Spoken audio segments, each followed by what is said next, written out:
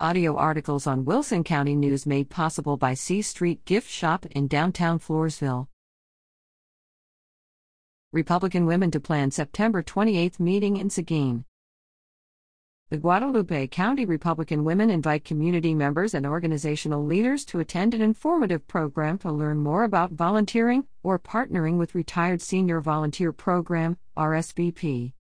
On Thursday, September 28, the club will welcome featured speaker Barbara Wayland, RSVP Director. The program will start at 11:30 a.m. in the Seguin Silver Center, 510 East Court Street in Seguin. RSVP is a federally, state, and locally funded program to help people aged 55 and older identify opportunities to volunteer in their communities by recruiting and placing people in local nonprofit volunteer organizations in Conal, Guadalupe, Hayes, and Wilson counties.